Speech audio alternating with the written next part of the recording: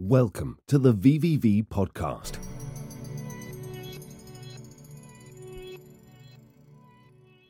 Today, we are joined by Manny, Cardinal's Business Development Officer. Cardinal is a Solana protocol that enhances the utility of NFTs by allowing minters and holders to issue them to beneficiaries with intrinsic caveats governing the receipt and ownership. To accomplish this, the protocol requires a wrapper around a Solana NFT that facilitates programmatic management of its life cycle according to any number of issue-specified parameters. Its modularity allows for a wide range of use cases, including rentals, identity tokens, tickets, subscriptions, and expiring items. All right, amazing. Thank you very much for joining us today. Yeah, thank you guys for having us. This is awesome. Yeah, likewise. So, first things first, I think the most important thing would be if you could briefly introduce Cardinal, i.e., what you guys do, what you're building, where you're going, and then you could give us a brief overview of the team and of your role personally, of course. Yeah, sure. So I'm Manny, head of business development at Cardinal Labs. We are a Solana protocol that enables conditional ownership of NFTs, and we're doing this through rentals, staking, ticketing, and a lot more, which I guess we'll get to soon. But yeah, essentially anything that deals with NFT utility on Solana, we are right there at the head of it. And we have our hand in probably most projects you see on this chain, I'd say. Yeah, I've noticed you guys are pretty much everywhere and seemingly also very well respected in the Solana ecosystem. Yeah, for sure. So we have three major pillars, if you will, when it comes to utility. One would be staking. So we have, as far as I'm concerned, the only on-chain, non-custodial escrowless staking. We've processed, hundreds of thousands of staked NFTs now, which is fantastic for us. If you look at our rental marketplace, which would be pillar number two, we've done today now, I think today we've surpassed 25,000 rentals. We're also the only rental marketplace on Solana, so that's pretty cool.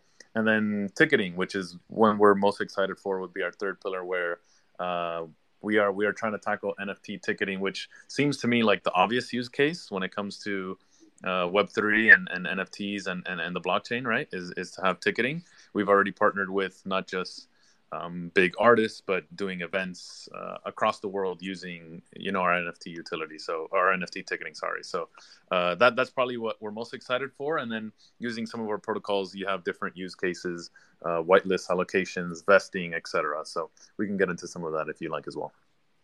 Yeah, if you wouldn't mind, could you elaborate on what the ticketing system is actually doing in practice? Yeah, sure. So we actually just released this for early access beta to some select partners, I believe 2 weeks ago now, or a week and a half ago, where any project or company can create an event on our site. You're going to be able to distribute and sell tickets if you would like to. They'll live as NFTs in the user's wallet where they'll be able to claim it. And then you can scan. We have a scanning feature that also lined up where you can get to an event, scan your NFT. It'll confirm on-chain if you're the owner. It'll verify ownership, and you'll be able to get into an event. Of course, these NFTs can serve as POAPs, so proof of attendance.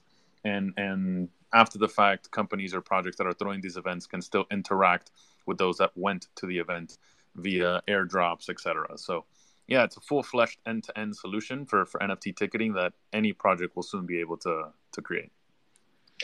And how would the staking work in practice?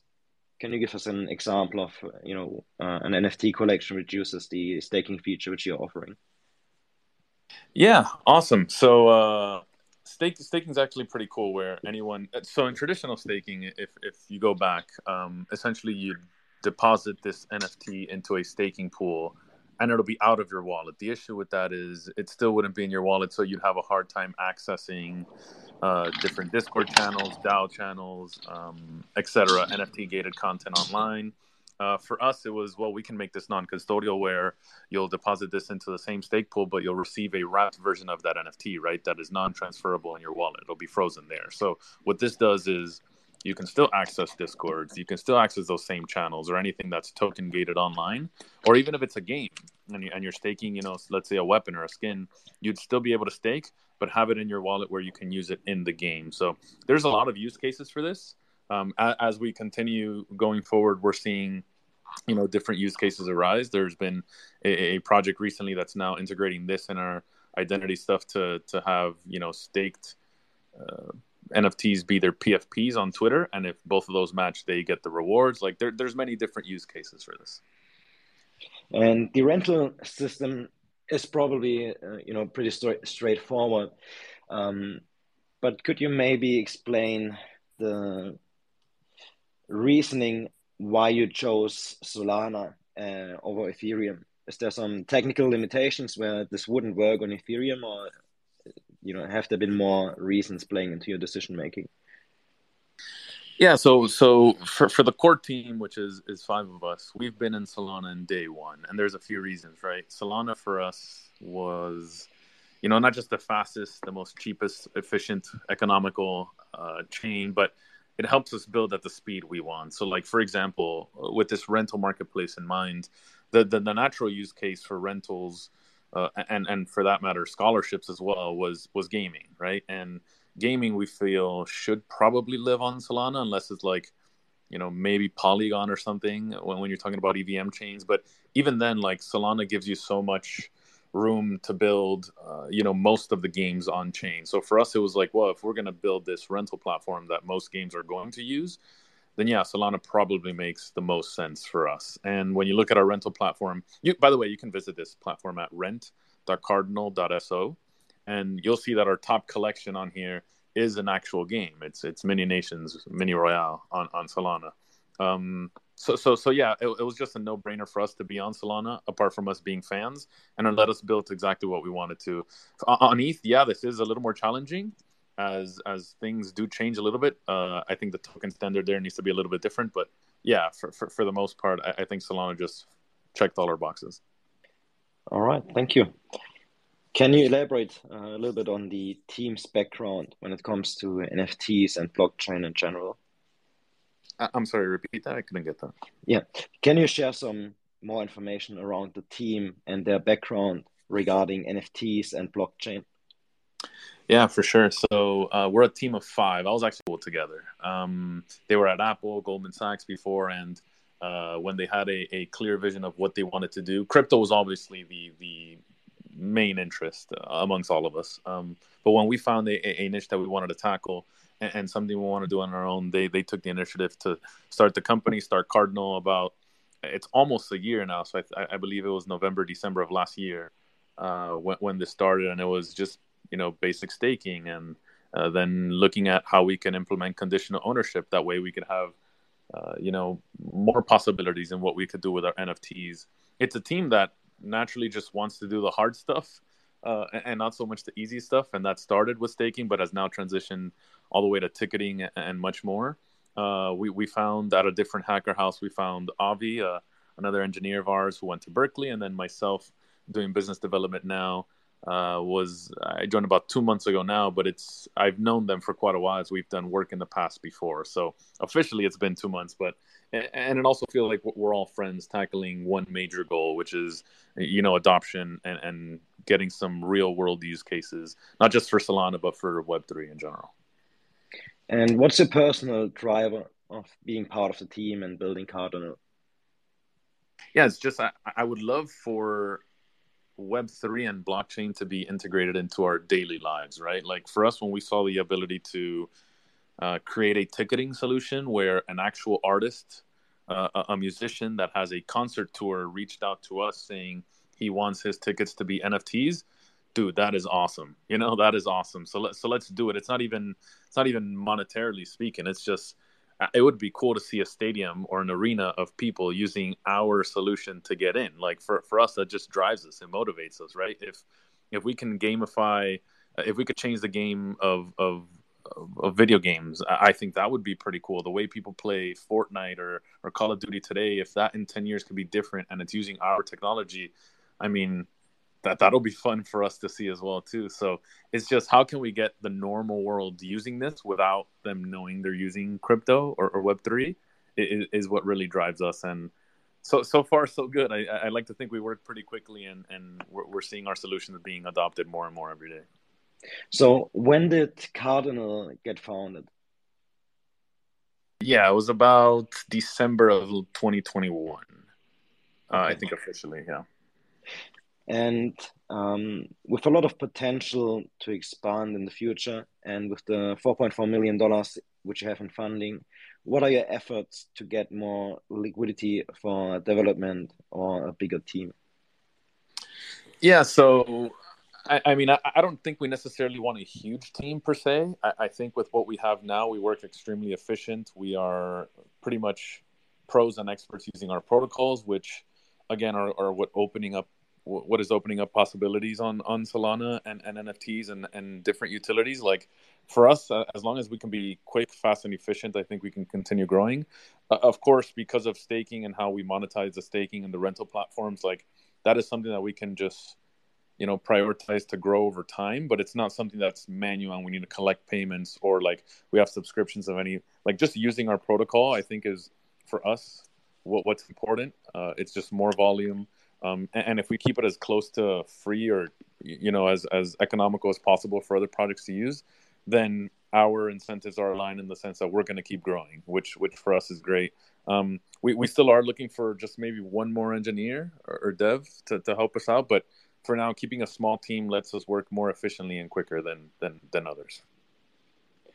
It's interesting because we had a AMA with NFTFI very recently, who, if you're not aware of them, they do provide a platform for loans against NFTs. And in their case, the NFT remains in the wallet, the NFT comes into a custodial wallet in the smart contract of NFTFi, which means while you take out a loan, you cannot benefit from the utility of the NFT. And they do work on a solution for that as well. But do you guys have any intentions to potentially also provide loans with NFTs as collateral on Solana?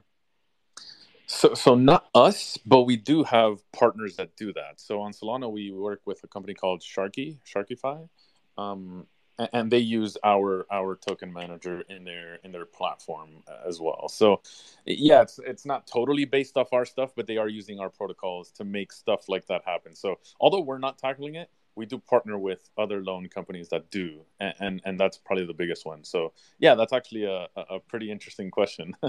That's pretty cool. And in which of those three pillars do you see the most potential? It has to be ticketing, right? Staking is great, but I think it's just, at least for now, it's focused primarily on NFTs only and projects and how they use staking. Rentals is pretty cool, but we think gaming is still a long ways to go. So when gaming comes to fruition and becomes the norm in our society, then we can see our rental platform becoming huge, but we still think that's still a couple of years away. As far as ticketing is concerned, that is by far the most lucrative in our mind, right? When again, we had now a partnership with an artist that was starting now at the end of this month. I think he delayed his tour, but it's a concert tour, and imagine just having many venues and artists and comedians and musicians and everyone just using your ticketing platform. Is a huge draw for them, just like it is for us. So yeah, we can see this ticketing thing taking off quite a bit, and it's already starting. Although it's brand new, still in beta, we have had a lot of interest in using this platform. So for us, we definitely think it's ticketing. Yeah. And what's the USP for your ticketing platform? Like, how do you pitch an artist to use your platform? Why wouldn't they work on their own NFT collection, for example, or why wouldn't they go to Ethereum or to I don't know how much competition you have, but could they also go to a competitor, for example? So what sets you apart from them? Yeah, for sure. So on Solana, there really isn't many competitors. I don't think we know of one. I know there's one trying to build, but they don't have a working product yet. Ours is a working product. So and I'll give you from the artist's point of view, right? When the reason they want to come into NFT ticketing anyway is because of scalpers and them not receiving any royalties, right? So take a random artist, for example, that is throwing a concert. The tickets go on sale, and immediately it's a bunch of scalpers buying hundreds, if not thousands, of these to then relist them for double, triple, quadruple the price. So for someone like me that actually wanted to go to the concert, I have to buy at these exorbitant prices, which creates a really bad user experience for me, right? So the artist in turn is saying, if I'm going to lose out my real fans having bad experiences because of scalpers just trying to make money, then I should be the one receiving these royalties and not websites like Ticketmaster, StubHub, etc. Right? So what they're looking for is a ticketing solution that not only they could sell tickets, but if someone is going to sell immediately on secondary markets, they get a portion of that revenue. That way they're not losing out, right? Because essentially the scalper's not doing anything. He's not the one singing, right? It's the artist. So creator royalties is huge. And then number two is after the fact, knowing exactly who went to the concert, who scanned to get in, and airdropping them not just different experiences, but coupons to merch. And if you have a restaurant like Bad Bunny does, you can give me a 25% off if I went to your concert. Like the possibilities are endless, right? And again, if you want to do this in a more efficient scale, all on chain, so everything can be verified, Solana has to be the solution. As far as I know, the ETH competitors have a lot of this done off chain, which defeats the purpose of a blockchain as well too. The more you can do on chain, the better, and that's definitely Solana. So not only are we the best on Solana, which I think we are, we might be the only ones for now. So for me, it's probably a no-brainer. Was it coincidence that you mentioned Bad Bunny, or do you have any potential collaborations or events planned with him? We are in the same. We are there when it comes to the agency. We're just not a Bad Bunny yet. I'll put it out. Yeah, he's a really cool artist. I like him a lot. Yep, for sure. What does the timeline look on expansion, and what chains are you looking at if you plan to expand at all? Yeah, I think the EVM chains are the natural, next step for us. Can we do stuff on ETH, or does it have to be on Polygon, etc.? Yeah, that's what we're looking at now. We have not started. We do have a lot of interest here, and also people that would love to invest in a solution for ETH and that chain. But as of right now, it's just a thought. It's not something we're taking action on, at least not yet. But we're definitely thinking about it. And how do you see the future, especially in the current market conditions? How do you see the future for the NFTs at the moment? I've seen many of these Solana collections get a lot of traction, and I've also seen many of the collections on ETH plummeting and losing traction. So do you see a trend there? Do you see like an opportunity to just double down on Solana much rather than going to ETH right away? Yeah, I that's interesting because for us being native in Solana, we just see the possibilities. And I'm saying this not as an NFT trader. I'm saying this as a true builder in this side, right? There's so much possibilities and things you can do on Solana that it's not that it's not possible on ETH. It's just a little more challenging, right? It's a little bit slower. It's a little bit more expensive.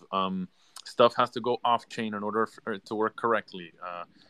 There's just some limitations that for us that we like moving so fast and building so fast, it just makes it that much harder, right? So do I see why? I don't necessarily see why, but and I think ETH, because it came first, maybe still has the upper hand. But I encourage even people that are ETH maxis per se, don't be stuck on one chain, right? Just at least check out Solana and see what's possible. I think you'll find a lot of things not just are different, but move a lot quicker.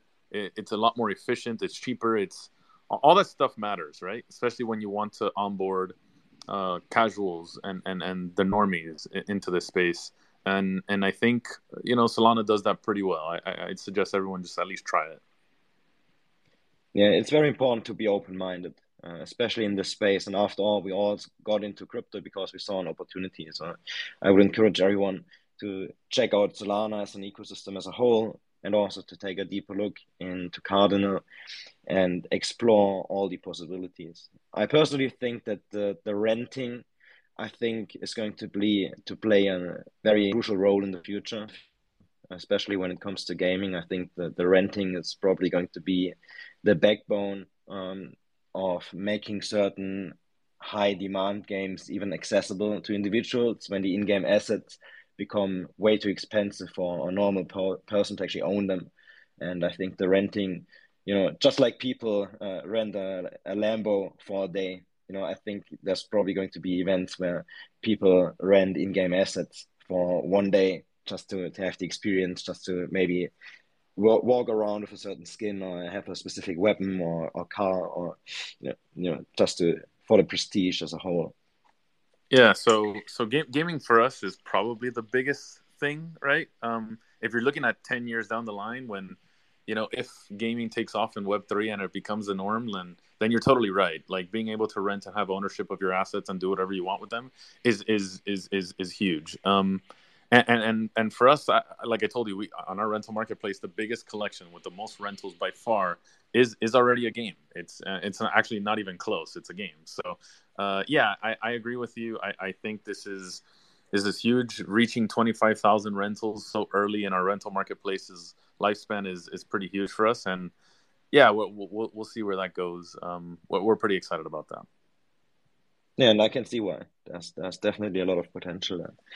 What are some of the milestones which you want to achieve towards the end of the year? Yeah, so I'd love it if we can reach maybe 50,000 rentals. I think would be pretty cool. Another thing is, because of this token manager protocol that we use in our staking, rentals, etc., we are focused on providing launch pads, whether that's Magic Eden or Soulport or Hyperspace or whoever, the ability to lock up NFTs and have vesting schedules for NFTs. Whitelists have been a huge topic of discussion over the last month or two when it comes to how much is being allocated to who, and influencers and advisors, and do they dump on people, et cetera, et cetera. We could prevent all of this by vesting and having their tokens locked up for a period of time, and all on chain, not have the ability to transfer them or sell them, and then on a certain date or time they'll be unlocked where they can do whatever they want. That'll prevent not just dumping on the public, but it'll be all transparent on chain, and exactly who's holding what, who's getting paid for certain things, and not just in money but in NFTs as allocations and stuff too. So that's something we're currently working on and see pretty good traction there. It's interesting that you mentioned it, because that's what we actually did for our collection. So we, instead of having a regular mint, we minted all of our NFTs into a vault, meaning one of our brand-owned wallets. And then for the first phase of the mint, we distributed 1,300 out of the 5,000 NFTs in total to everyone who was early and participated in the earliest round of the mint. And now for the second phase of the mint, people could mint the NFT at a large discount of the floor price on OpenSea, but they didn't get the NFT right away, but the NFT is now vested or locked up for 12 months. And is this just using airdrops, or how are you guys doing this? No, you minted it all in one wallet, and then what? Yeah, so the way we did it is we minted them all in one wallet, and we have deployed a smart contract where we can now send those NFTs to. And then when I lock them up in the smart contract, I do supply the token ID, and I do supply the wallet of the person who can then unstake the NFT from that smart contract. But they can only unstake the NFT after 12 months. And I cannot access the NFT during the staking period, and even afterwards it's inaccessible for me. So I can only send the NFT once, and then the only person who has still access to it afterwards is the person whose wallet got submitted alongside the NFT. So if I was one of those persons that got like an early allocation or whatever, and I have to wait that time, while I'm waiting, is there a way that I could access, whatever is token gated by this NFT, say like a Discord, or like, can I be a verified holder or something, or how does that work? Exactly. Yeah. So ideally, so we could have solved it in an automatic way, because so we have two features. We have, one is the way in which we distributed the NFTs throughout the different minting phases. And the other one is just a general staking contract where people can stake the NFT for either 6 or for 12 months. And then once the NFT is staked, it gets sent to the smart contract, but people receive a reward token, and that reward token is a rented NFT, meaning they get the reward token, but the token cannot be sold or transferred or traded. And after those 6 months or after 12 months, that reward token gets sent back to the smart contract automatically, and they get back the initial original NFT which they sent. Got it. Okay, cool. So it's with a reward token. That's what I was trying to figure out. Okay, cool. Yeah. Our solution is semi similar, but it's once you mint the NFT, you actually have it in your wallet. Everything is just normal, except you're not able to transfer it or anything. It's just frozen in there. And after a certain period of time, whatever that time is, it'll get unlocked, and then you're able to freely do whatever you want with it. But yeah, the idea is similar. I guess this one is in practice just very fluid and easy to understand. It's nothing really changes. Yeah, but trust me, I would have preferred if there was an pre-made solution out there, because this it did cost a lot of money and it was a huge hassle to set everything up. So I would much rather have preferred a way which is 100% automated, and also which directly lets people have the NFT in their wallets still, because even with the reward token, it's not 100% ideal. So I can definitely see the use case for what you're building. And I also think it's needed for the NFT space as a whole, because when you look at any of those top tier projects with very polished tokenomics, the vesting schedules play a huge role. So why would you even ever launch an NFT collection without any form of a vesting schedule where people can just freely dump their tokens and destroy the project as a whole? I think it's much more healthy for the ecosystem if you are very selective, especially with the influencers which you get on board, because for the sake of the popularity of the project, it's probably good to have them, but I think you also want to keep them accountable to a certain degree and not allow them to have any leverage over the project as a whole. Yeah, we've seen some use cases where, again, it was using like some sort of airdrop system where you just have to trust that the person airdropping isn't going to do it ahead of time, or the influencers aren't going to dump, etc. And it's happened where, they completely dump on people within 30 minutes of minting out, which is far from ideal considering they promised something completely different, right? So having this all on chain and automated is something we take pride on, and we're happy to give it. By the way, we're happy to give it to any launchpad or anything for free to implement for upcoming mints. This isn't something we charge for. Okay. And also, like, if I assume you would love this to be an ETH a little more. Well, I mean, I can't rule out that we're not going to ETH or anything, but if there's strong enough demand, I mean, there's definitely a world where we just go cross-chain and make this available to everyone on ETH as well. Yeah, it sounds great. And I think having, and obviously, this depends on on educating the communities and the audience as well.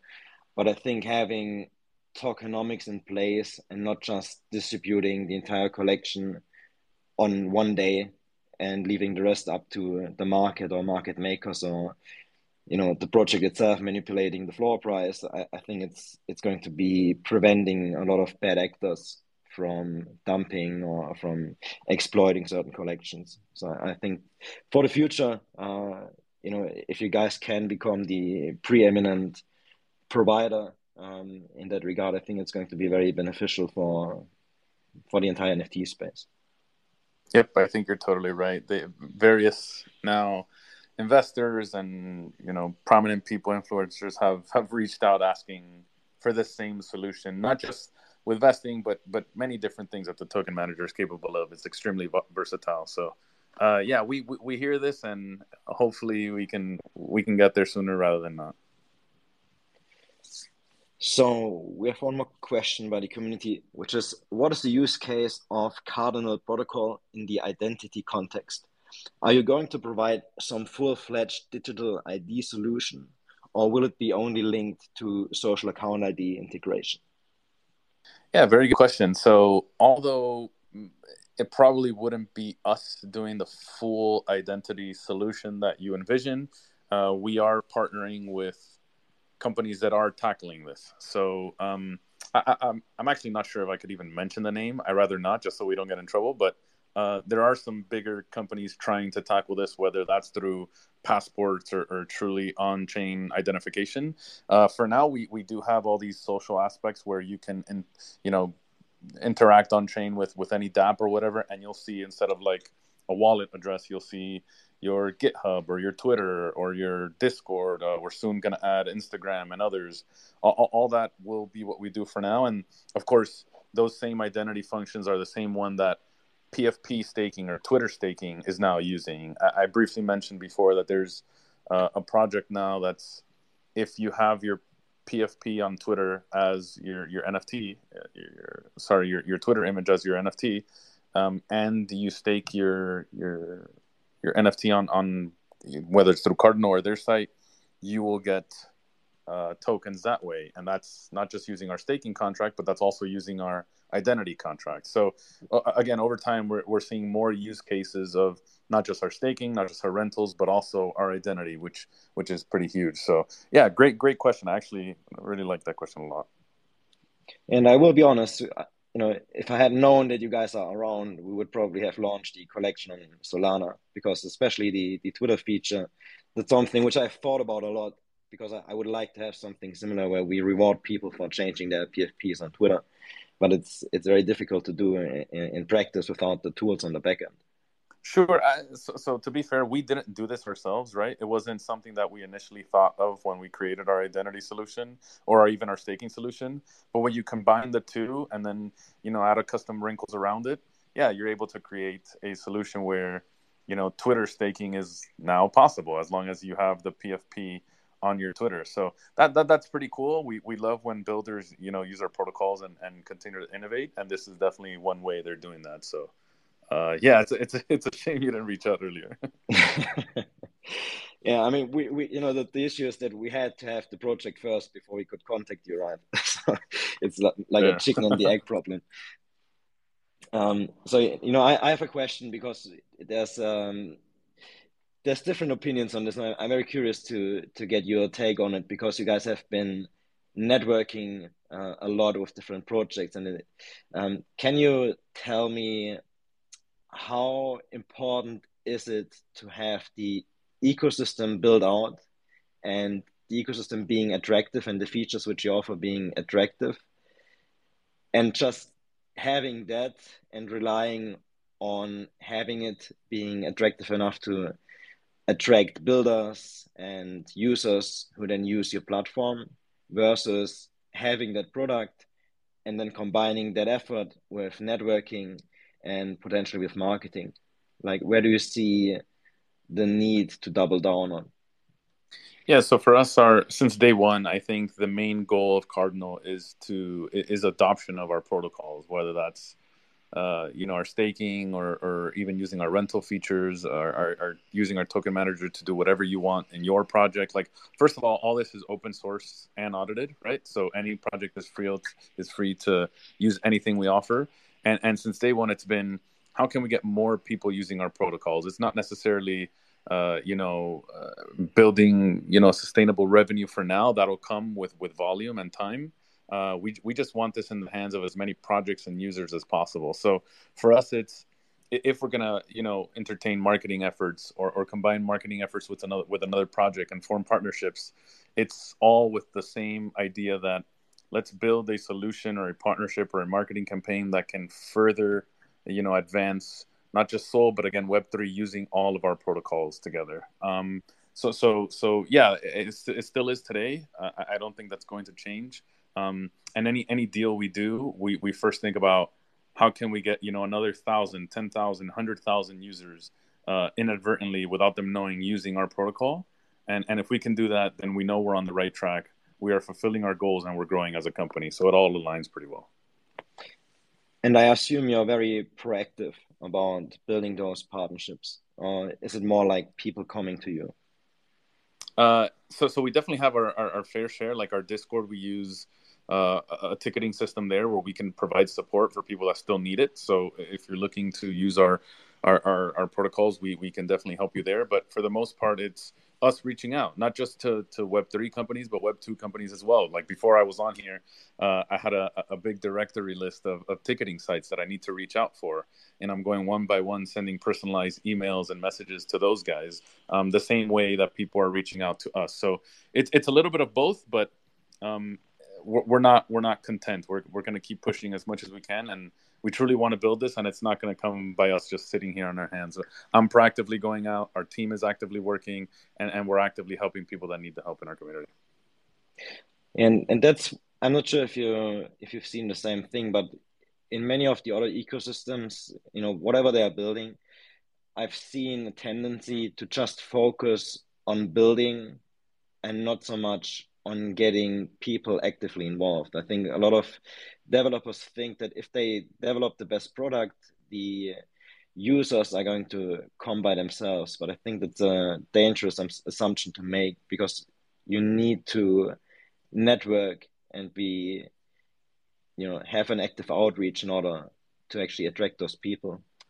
Yeah, 100%. Also, like, there's plenty of users out there that are even in crypto, even in Solana, that don't know about Cardinal, right? And our goal is to change that. We don't have an NFT project, so it's not like we're out on Magic Eden or out, shilling some of our bags or have a group of holders that are marketing for us.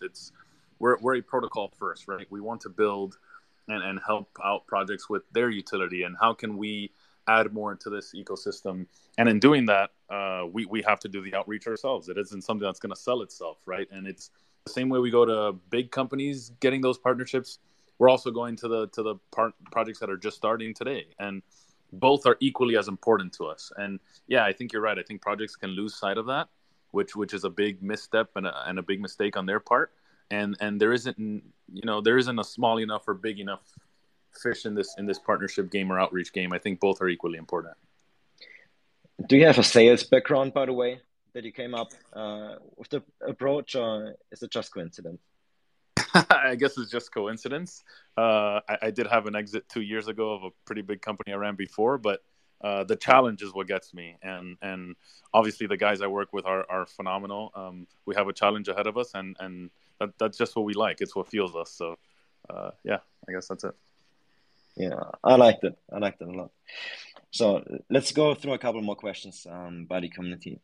The next one is, I like that you encourage building on top of the protocol, and there are all the links to the GitHub repositories on the website homepage. Do you already have external products integrating with Cardinal? Do you have some active partnerships, if you can close them? Excuse me, if you can disclose them? Yeah, I mean, we have so many. I don't even know where to begin. Yeah, so like I told you, I can just go through pretty much each one of our platforms. When it comes to staking, we have about 135,000, a little bit more now, with over 350 total stake pools. So if you consider those partnerships, yeah, we have a bunch of those. Our rental platform, which is the latest platform, is there. Where we just reached today over 25,000 rentals, and for us, again, super exciting. We go from the top collections, the top games, to treasuries and guilds, to different tools, analytics tools, token gated tools. We do pretty much everything there as well. And then in our ticketing, yeah, we just got through ticketing, but yeah, artists, we're doing. There's a big Solana Breakpoint event happening in Portugal later in about a month or two, where we're doing events there. We're doing events in a small event in Germany coming up. An artist signed that's using our NFT ticketing platform for his VIP tickets. Yeah, we have so many. I could be here forever. Yeah, that's great to hear. So the follow-up question would be, how does the relationship with Metaplex look like? Will they implement your ideas into the ecosystem, and are you going strongly hand in hand with them in the future? Yeah, so we do have a working relationship with them as well. I think when it comes to our token manager and how we use it, and whether that's lockup settings or not, and freeze authority, all these things are stuff that they're also trying to tackle as well too.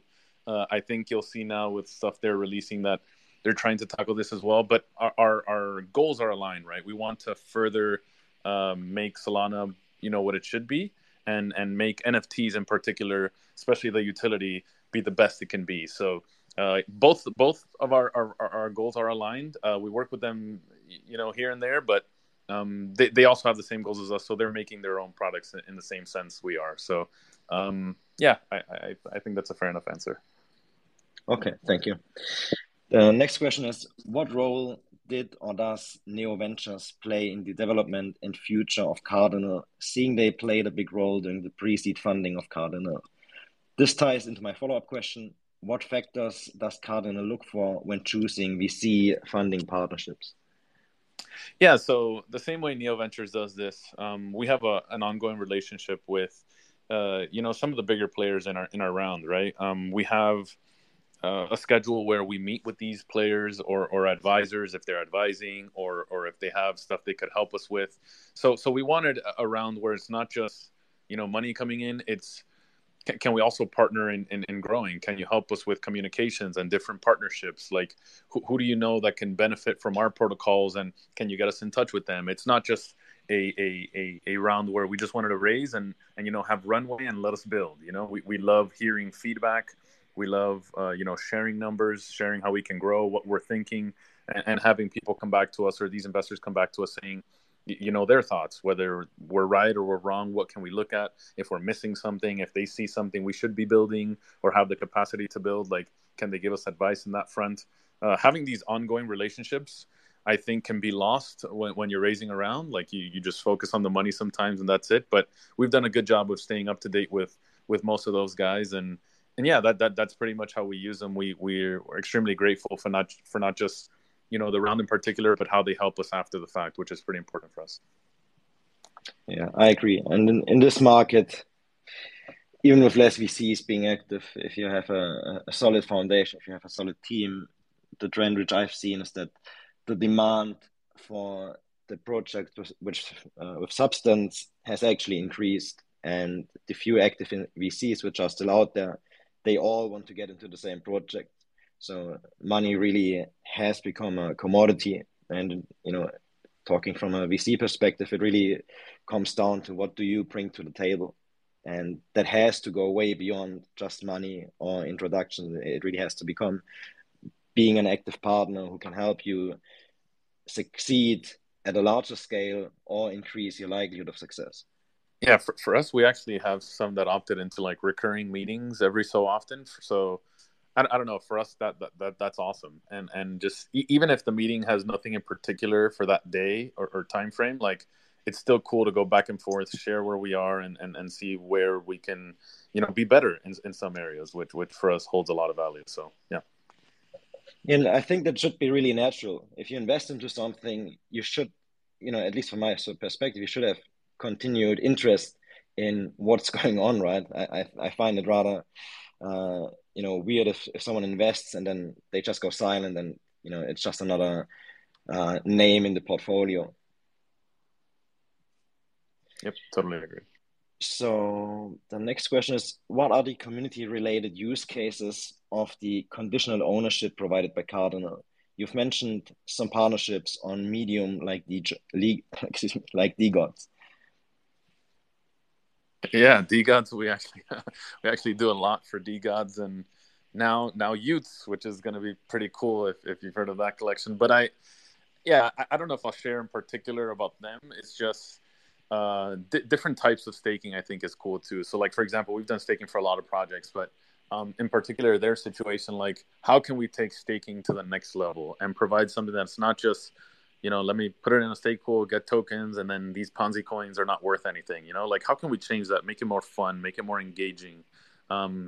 These are things we've thought about recently, especially with DGods and Utes, and sooner rather than later you're going to see what comes out of that partnership. But yeah, just trying to make everything more fun and engaging for us and not make it boring and stale like it has been for a while, not just on Sol but on ETH as well. Yeah, it is a pretty big challenge, but one that we're up to, and yeah, you'll see it come to fruition with those two collections if that's what you're wondering. Okay, that sounds exciting. The next question is, are you seeking any marketplaces to integrate your tech?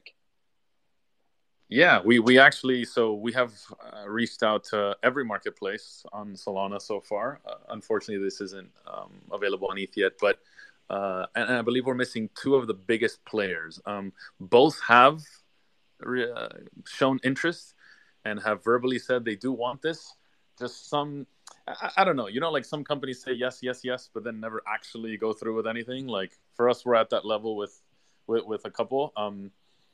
Magic Eden also has shown great interest, but again, we haven't gotten there. But yeah, for us, it's just a matter of implementing. If they want it, they can have it. Again, most of this is open source and audited, so any launchpad can take this and roll with it and offer it to their customers, which for us would be fantastic. It's just a matter of actually going through with it. And again, if they need help, we're available to help and get it figured out and implemented for them. So it's just a matter of accepting if you're the launchpad. But yeah, we'd love to get this on every launchpad we can. Do you see any risk in everything being open source where someone could come in and more or less copy what you do and try to compete with you? Yeah, so this is an interesting topic because more people in the industry want to see more open source software, right? More open source solutions where people can just build on top of and innovate that way, which we have. We actually do. Everything is open source. The issue is then you run into people copying. And for example, our rental platform, there's someone currently copying us right now, which we're not too fond of. And we're really interested to see how they're going to just release like if you ask us for help in the beginning and we actively try to help you and then later say you don't want any help anymore but are releasing another rental marketplace using our code, that's pretty unethical if you ask us, right? And I guess that is the downfall of having something open source, which boils our blood really. But I guess that just comes with having everything open source and being able to share with the world what you're doing. You're eventually going to have people that do this. I will say though, like we innovate a lot quicker. Our stuff, is of the highest quality. We have everything audited. We're currently going through a second audit. Like all this is pretty expensive for new collections. So, or new projects. So I'd love to see how they're going to innovate, but that's the only downfall I guess we see in open source and having open source code. Yeah, normally, speaking from my experience, if someone has to copy what you do, they usually lack in all other areas to begin with. So even if they have the basics, they're not going to be able to execute, even if they have the basic foundation copied. Yeah, what's frustrating is that this said project also went through with like a mint and they sold out. It could be pretty frustrating, like if you look at it from our lens, right? So it is what it is. It's unfortunate, but I guess it's part of the equation. Yeah, honestly, that's probably just a very pronounced issue with the space as a whole. I think the temptation to take something and make a quick buck, that's always going to be there. And I think until the entire communities have been educated a lot more, a lot of stuff will sell out, which really has no substance to it, or which simply is just copy paste from something else. Yeah, it happens. So we have one technical question. Upon rental, the token is transferred to the borrower's wallet. How does the contract ensure that your token is not transferred during the rental period? How does that work? Yeah, so it's not the token. The token gets wrapped in our token manager, which is one of our protocols. And then this wrap token is what the person receives. This wrap token is non-transferable. You can't go, you can't sell it, you can't whatever. And it has a time-sensitive feature where after the duration is met, it automatically gets returned to the lister's wallet. And we have the option to automatic relist after on our platform. So let's say I have, a dog NFT and I put it up for rent. The person, it'll clearly state this costs 0.1 Solana per day or per 3 days or whatever. So after the 3 days, the person will get it. It'll be frozen in their wallet. They can go use it, do whatever they want with it, get in Discords, play a game, etc. And after those 3 days are done, it'll automatically go from that wallet back to my wallet, and it'll be automatically relisted on our platform for rent again. So this is our most used protocol. It's the one we spend our most time on. It's probably the most useful as well. But that's how, in that case, the token manager is used, And how would it work if something has daily yield, for example? Does it get yielded to the borrower, or how's it exactly going Yeah, to work in practice? Yeah, so if you're asking if you could stake this after the fact, currently that's not supported. We are going back and forth on how we can, get a solution for this. Like, for example, if you rented my same dog example, if you rented my dog and then wanted to go stake my dog, you wouldn't be able to do that. But we are working on a fix for this, to be able to let that happen. The issue with that is we don't know what's right in that situation. Like, I'd love to hear your take. Like, if you have a rented NFT, like, do you feel like you should be able to stake and get yield off of it? Or because, like, if you're just getting yield by holding it, then it's some sort of airdrop mechanic, right? Or yeah, so that would be different. Where in that case, yeah, we could just see that you're the one holding it and you could get airdrop. That's fine. But if you actually wanted to stake it after you rent it out, I mean, we also don't know what's right. Like, who should be getting that? The renter or the person that actually owns the NFT, the lister? Or we're not sure there. Yeah, I mean, you might probably just want to offer two different options on the front end, or for the guy putting it on the marketplace, where they can offer it and someone could freely stake and get the yield, or they could offer it in a way where the yield always comes to the original holder. Yeah, that's interesting, because then you get into the whole scholarship model, right? Like, remember in Axie when you could rent out your Axies, and how the scholarship model works is whatever they earn using that same Axie, you'd get a percentage as the owner of the Axie, right? Like, maybe we could look into like some sort of scholarship model using this technology. I don't know. It's something we've thought a lot about, and we don't have a right answer for this. So I wish I could give you a solution, but I don't have an actual solution we're implementing yet. Would it also be possible for someone to rent an NFT, or to rent out an NFT, which is currently still vested? No, because the vested NFTs are locked. They're frozen. They can't be transferred. They can't be put up anywhere. No, that cannot happen. Okay, so in the case of NFTs getting vested, it also would mean, let's say it's an NFT which grants access to a server, and a person has one NFT vested. During the vesting period, they also don't have access to the server, or do they get the benefits of the utility? Yeah, they have. So it will live in your wallet. You have it. It's there. You can get into your server. You can get into anything you want. Like, if you need to go on a website that's token gated by that NFT, like you need to have the NFT to get on. Yeah, you'd be able to get on. The only thing you can't do is transfer that or sell it, or you can't do anything. It's frozen in there. Like, you can't do anything until the time runs out. Like, whatever the vesting period is, right? Until it gets unlocked. Yeah. Yes.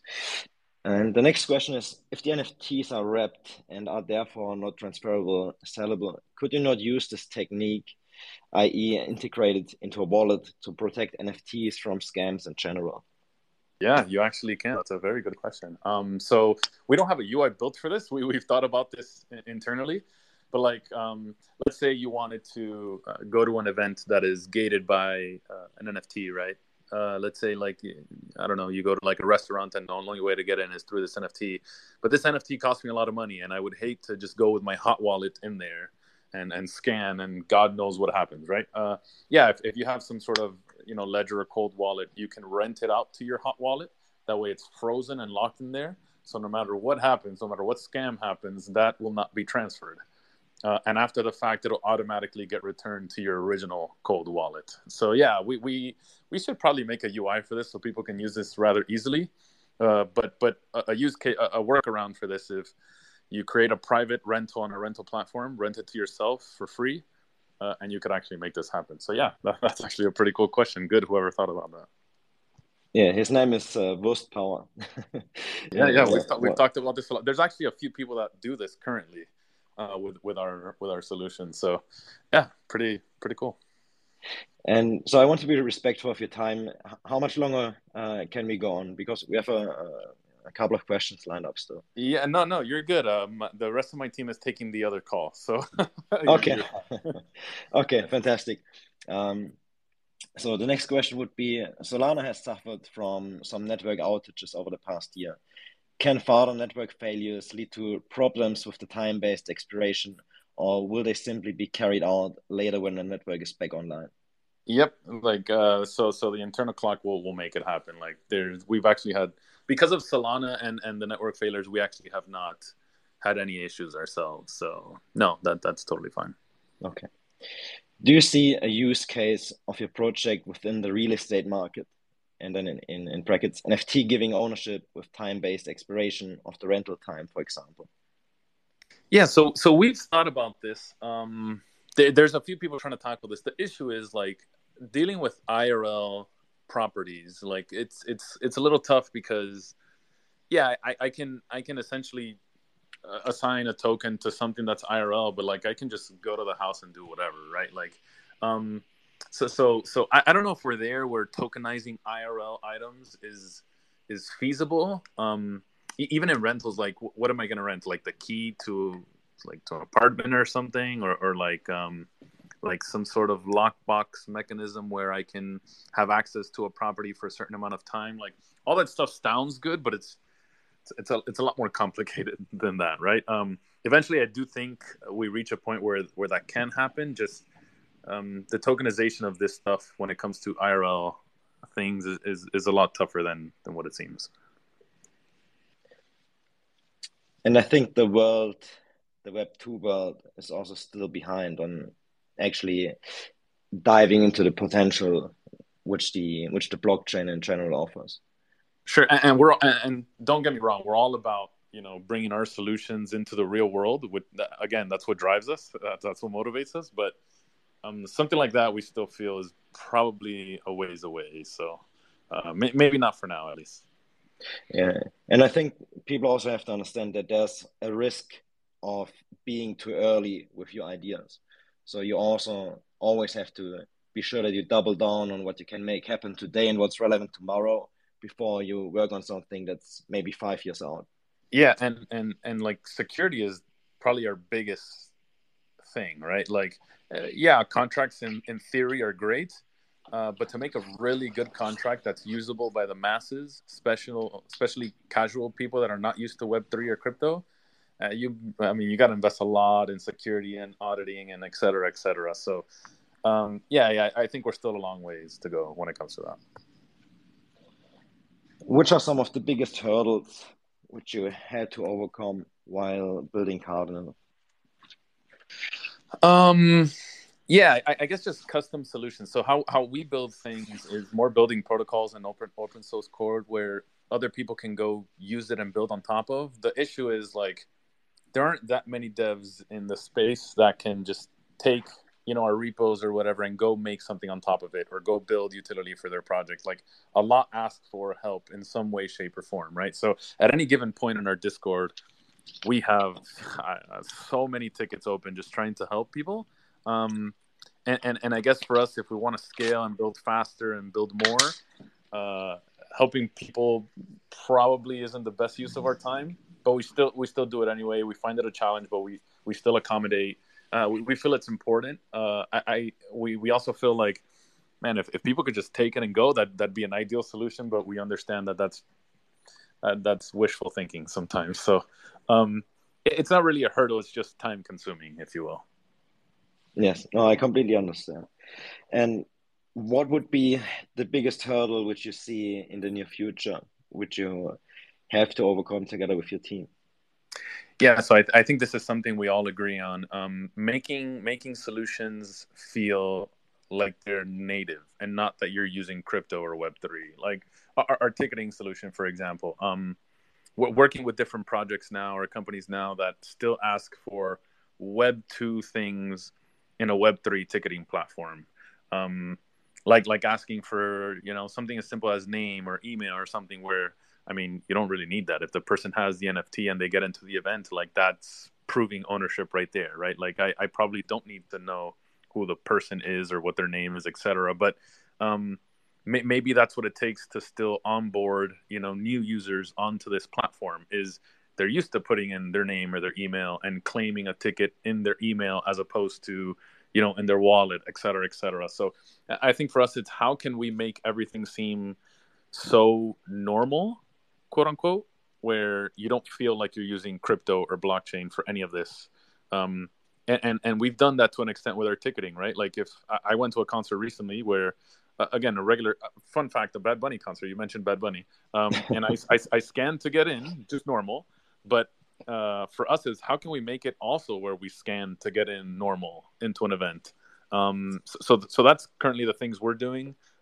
We've gotten it there. We are as close as you can be to doing that. And there have been events that already use our platform, and we have great reviews. So yeah, we're going to continue to innovate. But as far as that's concerned, yeah, making everything seem as seamless and normal as possible for us. And when you want to make the wallet obsolete on the front end, at least, or not bother new users with having the responsibility over a wallet, does that mean that you will use a custodial wallet in that case?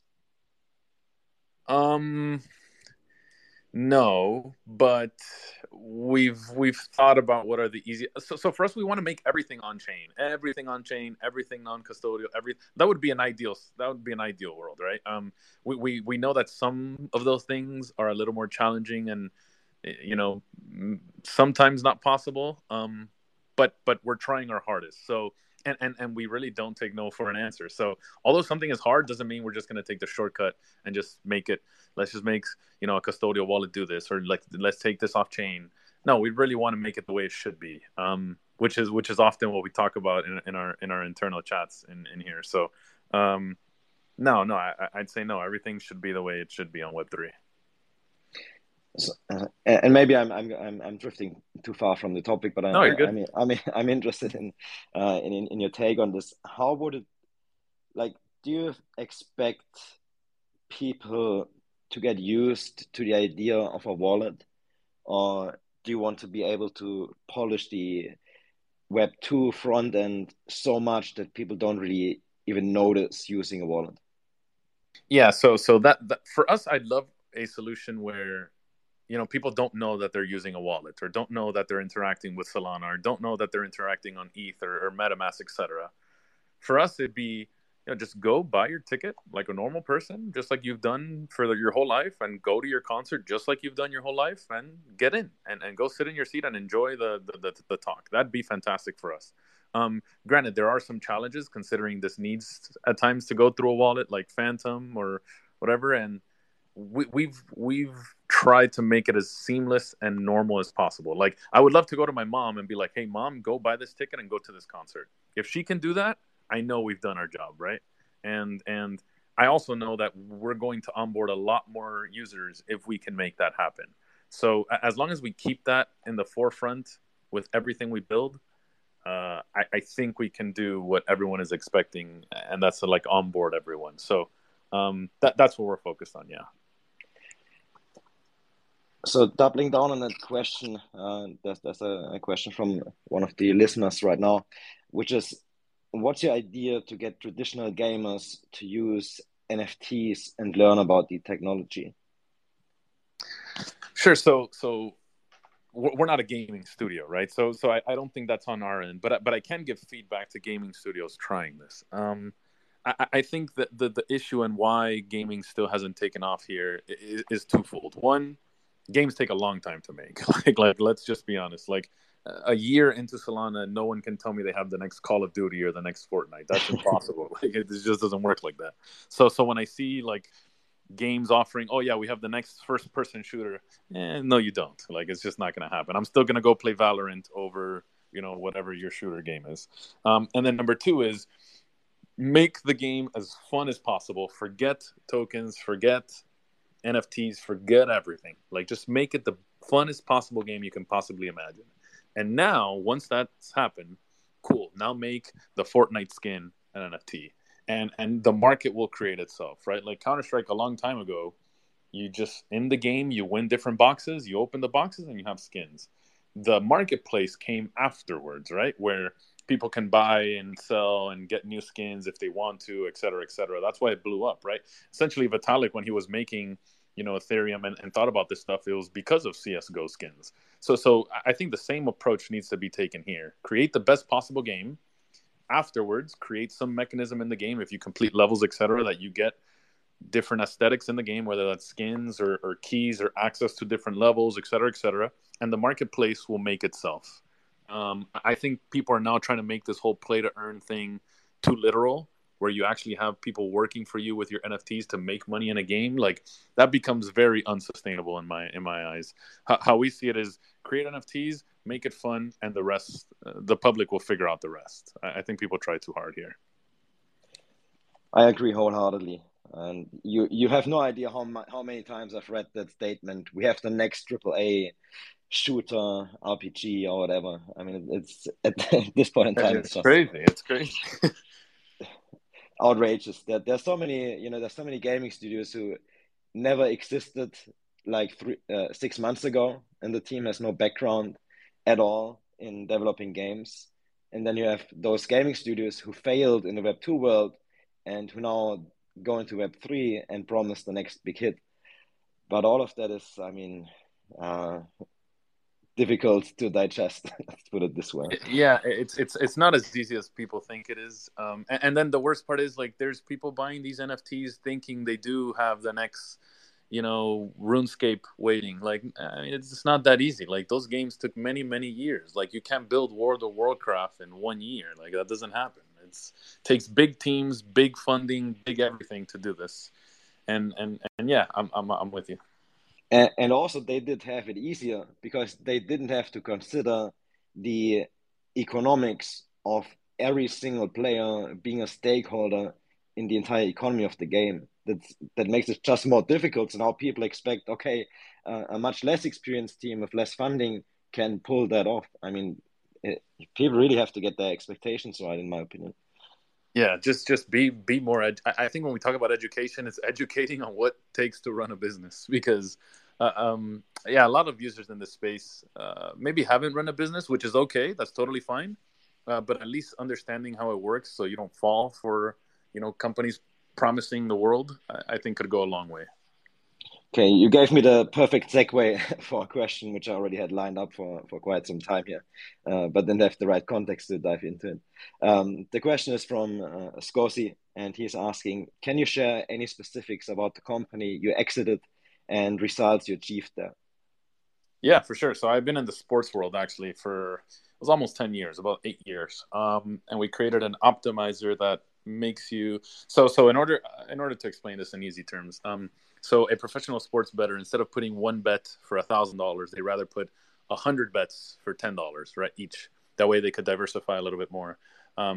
So since sports betting online took off, I created an optimizer which can help you do this in a matter of seconds. All you have to do is import projections, and that optimizer became one of the biggest, if not the biggest, optimizer used in that space.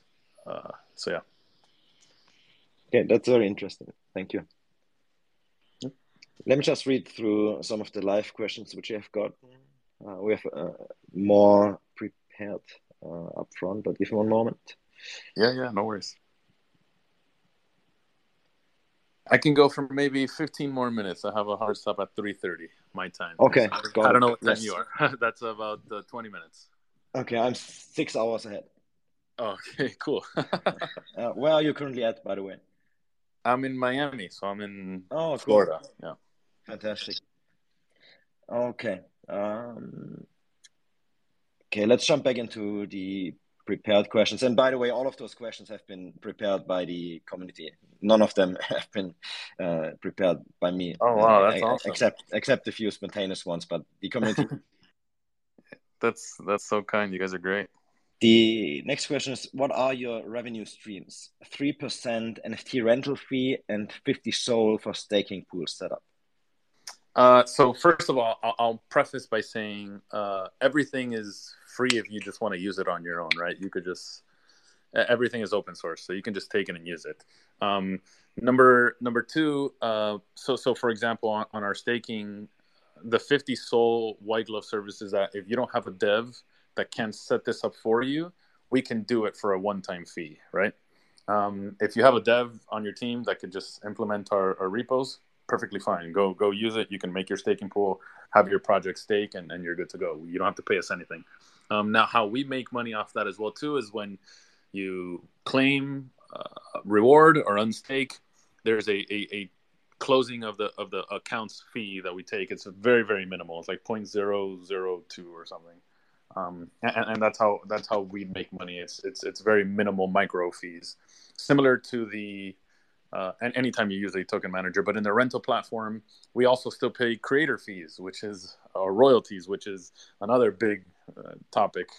We can maybe dive into that. Yeah, when you rent, that price, we take 3%, and the creator or the project or whoever created the NFT also takes 3%. So yeah, those are our main ways of revenue for now. Mm-hmm. But I imagine your focus right now is not to make money, but to grow. Correct. Usage of the protocol. As the protocol grows and there's more volume, we make more money. So it's all in line. For now, it is solely to just have more people using our protocols. Yeah. It's good to hear, and that by coincidence aligns exactly with what NFTFi is doing, for example, as well, because they also operate with very minor fees. And I think to get off the ground, that's really mandatory, because you cannot start with the focus on the money before you even have the user base to actually get enough traction for your platform to succeed. Yeah, so everything just works off micro fees, just closing and opening of accounts. But if you ever need like custom work we need to spend, our dev resources and bandwidth to help you, then maybe we charge a fee there, like an upfront 50 SOL cost for us to build the whole staking platform for you, et cetera, et cetera. Okay, thank you. How would you position Cardinal against Remark proposition of nested, conditional, and multi-resourced NFTs? Do you plan to expand to the idea of NFTs as a Lego ecosystem, NFT owning another NFT? I don't think I'm familiar with Remark. Okay. I think this is, from what I know, it's not on Sol. So for Sol, we're the only ones that do this, so there really isn't competition here. But I'm interested in learning more about them and how they do it on ETH. Essentially, when we switch to a different chain, if they are on ETH, I'm not sure. I think they are, but when we do switch, I'd love to know what are the competitive advantages they have and how they've tackled this, and if we can better the solution, not really compete, but just make it better. Yes, thank you. Okay, let me just double check on the last few questions. Then we will go through one more so that you have enough time for the next meeting. Okay. Yeah, I think the best question is, what do you see as the key barriers that have to be solved before the new wave of NFTs 2.0, so to speak? Yeah, I think ease of use. I mean, it has to be. There's a lot of things that a traditional person just doesn't understand. When it comes to DeFi, they won't understand. When it comes to NFTs, they won't understand. When it comes to wallets, they won't understand. And even something like USDC or USDT or just like stable coins, like that's hard for someone to even understand. Even if you're, an adult that is fully educated, like some of these things are just, it's like a whole different world for some people. If we could make this as easy to understand, accepted everywhere in public, that would go a long way for adoption. I think now it's too niche where either you know about this or you don't, and there really isn't in between. Like, crypto exists, but you don't know anything about crypto. Or like if you hear crypto, like you're mad or like you don't want to know about crypto. You think it's a gamble or a scam or something. Like there's still so much we can do to bridge. And I think that just deals with making things easy to use, easy to understand, that you don't even know you're using the blockchain. I think once we get there, yeah, adoption will be pretty easy. Do you see any similarities between when the internet came about and between the rise of blockchain? Yeah, 100%. I mean, in the beginning, it was just, we don't need the internet, or like that's not going to be, here to stay. Like that, how can we do things on a computer? It was just a bunch of, I wouldn't say FUD, but it was, people just didn't accept it that easily. Where the first people that did, say the Mark Cubans of the world, look at where they are today, right? So yeah, I think if you're here, if you're accepting, if you're taking the time to learn and be familiar, by the time this becomes mainstream and casuals are using it in their daily life without noticing, you're going to have not just one leg up, you'll be way ahead of the pack when it comes to this. And hopefully we'll be in those same situations that those early investors in the internet are. Yeah. Yes, I think everyone can agree with that. All right, Manny, I want to thank you very much for your time today. It has been a pleasure talking to you, and the community, just to give you some feedback from some of the live commentary which we received. the community really appreciates the way in which you responded to all those questions, because some of them have been very technical and in depth, and maybe also critical, but you really handle them exceptionally well, and it's very much appreciated to hear someone be so comfortable answering all those different questions, and you really did an amazing job here. Thank you. I think anytime there's an AMA or some sort of space like that, that's how it should be, right? I welcome all questions. I'd love to answer as honestly and openly as I can. And yeah, if I helped you guys, I'm happy I could, right? And thank you for doing this. Thank you for inviting us, and we're always available in case you want to do this again. Yeah, I think we do. All right, Manny, thank you once again. It has been a pleasure. Thank you very much for your time today, and thank you guys for listening in. It has been a pleasure to have you around, and thank you very much to the vVv community for all of your upfront questions. They really, really added greatly to the quality of the AMA. I wouldn't sound as smart as I did without you guys' questions. So thank you once again. It has been an absolute pleasure and a really exciting AMA. Thank you, Manny. Thank you, guys. And we will see you next time. Thank you. This recording has been prepared and made available by vVv. It is for informational purposes only and should not be considered a solicitation to sell, buy or subscribe to any financial instruments or products. vVv does not express any opinion as to the present or future price of any instrument mentioned in this recording. The information provided in this recording is believed to be valid and accurate on the date it is first published, but vVv, along with its directors, officers and employees, does not accept any liability for any loss arising from the use of this information, as it may change in the future without notice. Any decision made by a party after listening to this recording shall be on the basis of its own research and not based on the information and opinions provided by vVv.